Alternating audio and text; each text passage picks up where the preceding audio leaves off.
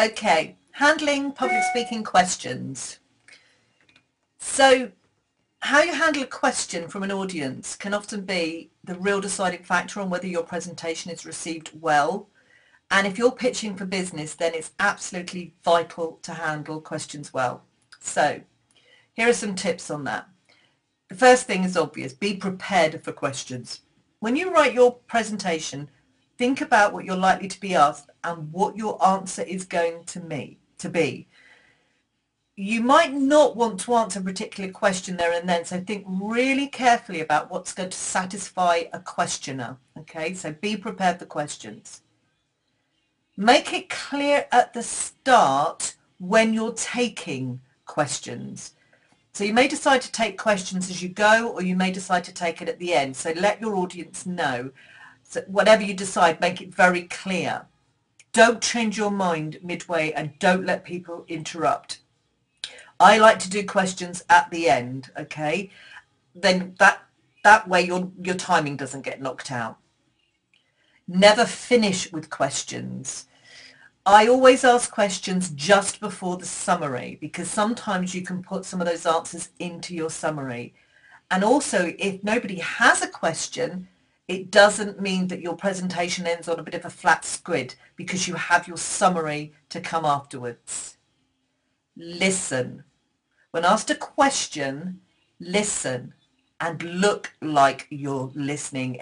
This may be something you've heard a million times, but that questioner has only asked it once. All right, so don't trivialize it and answer it with respect. Always thank the questioner. It's polite and it gives you a bit more time to consider what your answer might be.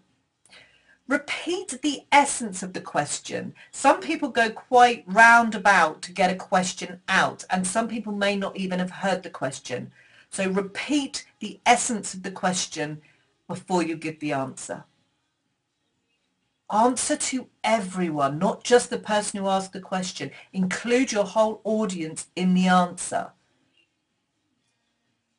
Keep it simple. A lot of speakers, when it comes to questions, have become more relaxed, and the fact that someone is interested enough to ask them a question, it leads them to go on too long. They get a bit woolly and fluffy. Don't. Keep it simple. And do not bluff or buster or ah or make it up. If you don't know the answer to a question, say so. Tell them that you will find out the answer, and if they leave their contact details, you will get back to them, okay? You'll phone them or email them. Do not make it up, because it will be obvious. So it may be that you won't be asked any questions because you covered everything beautifully within your topic. And that's fine, but as I said before, to avoid that awkward silence, it may be that you've got a couple of questions that you think people will ask, and you can use those to strengthen a point or go straight on to the summary, okay? Handle a question and answer session well, and if someone begins to argue with your answer, politely thank them for the question and move on to the next.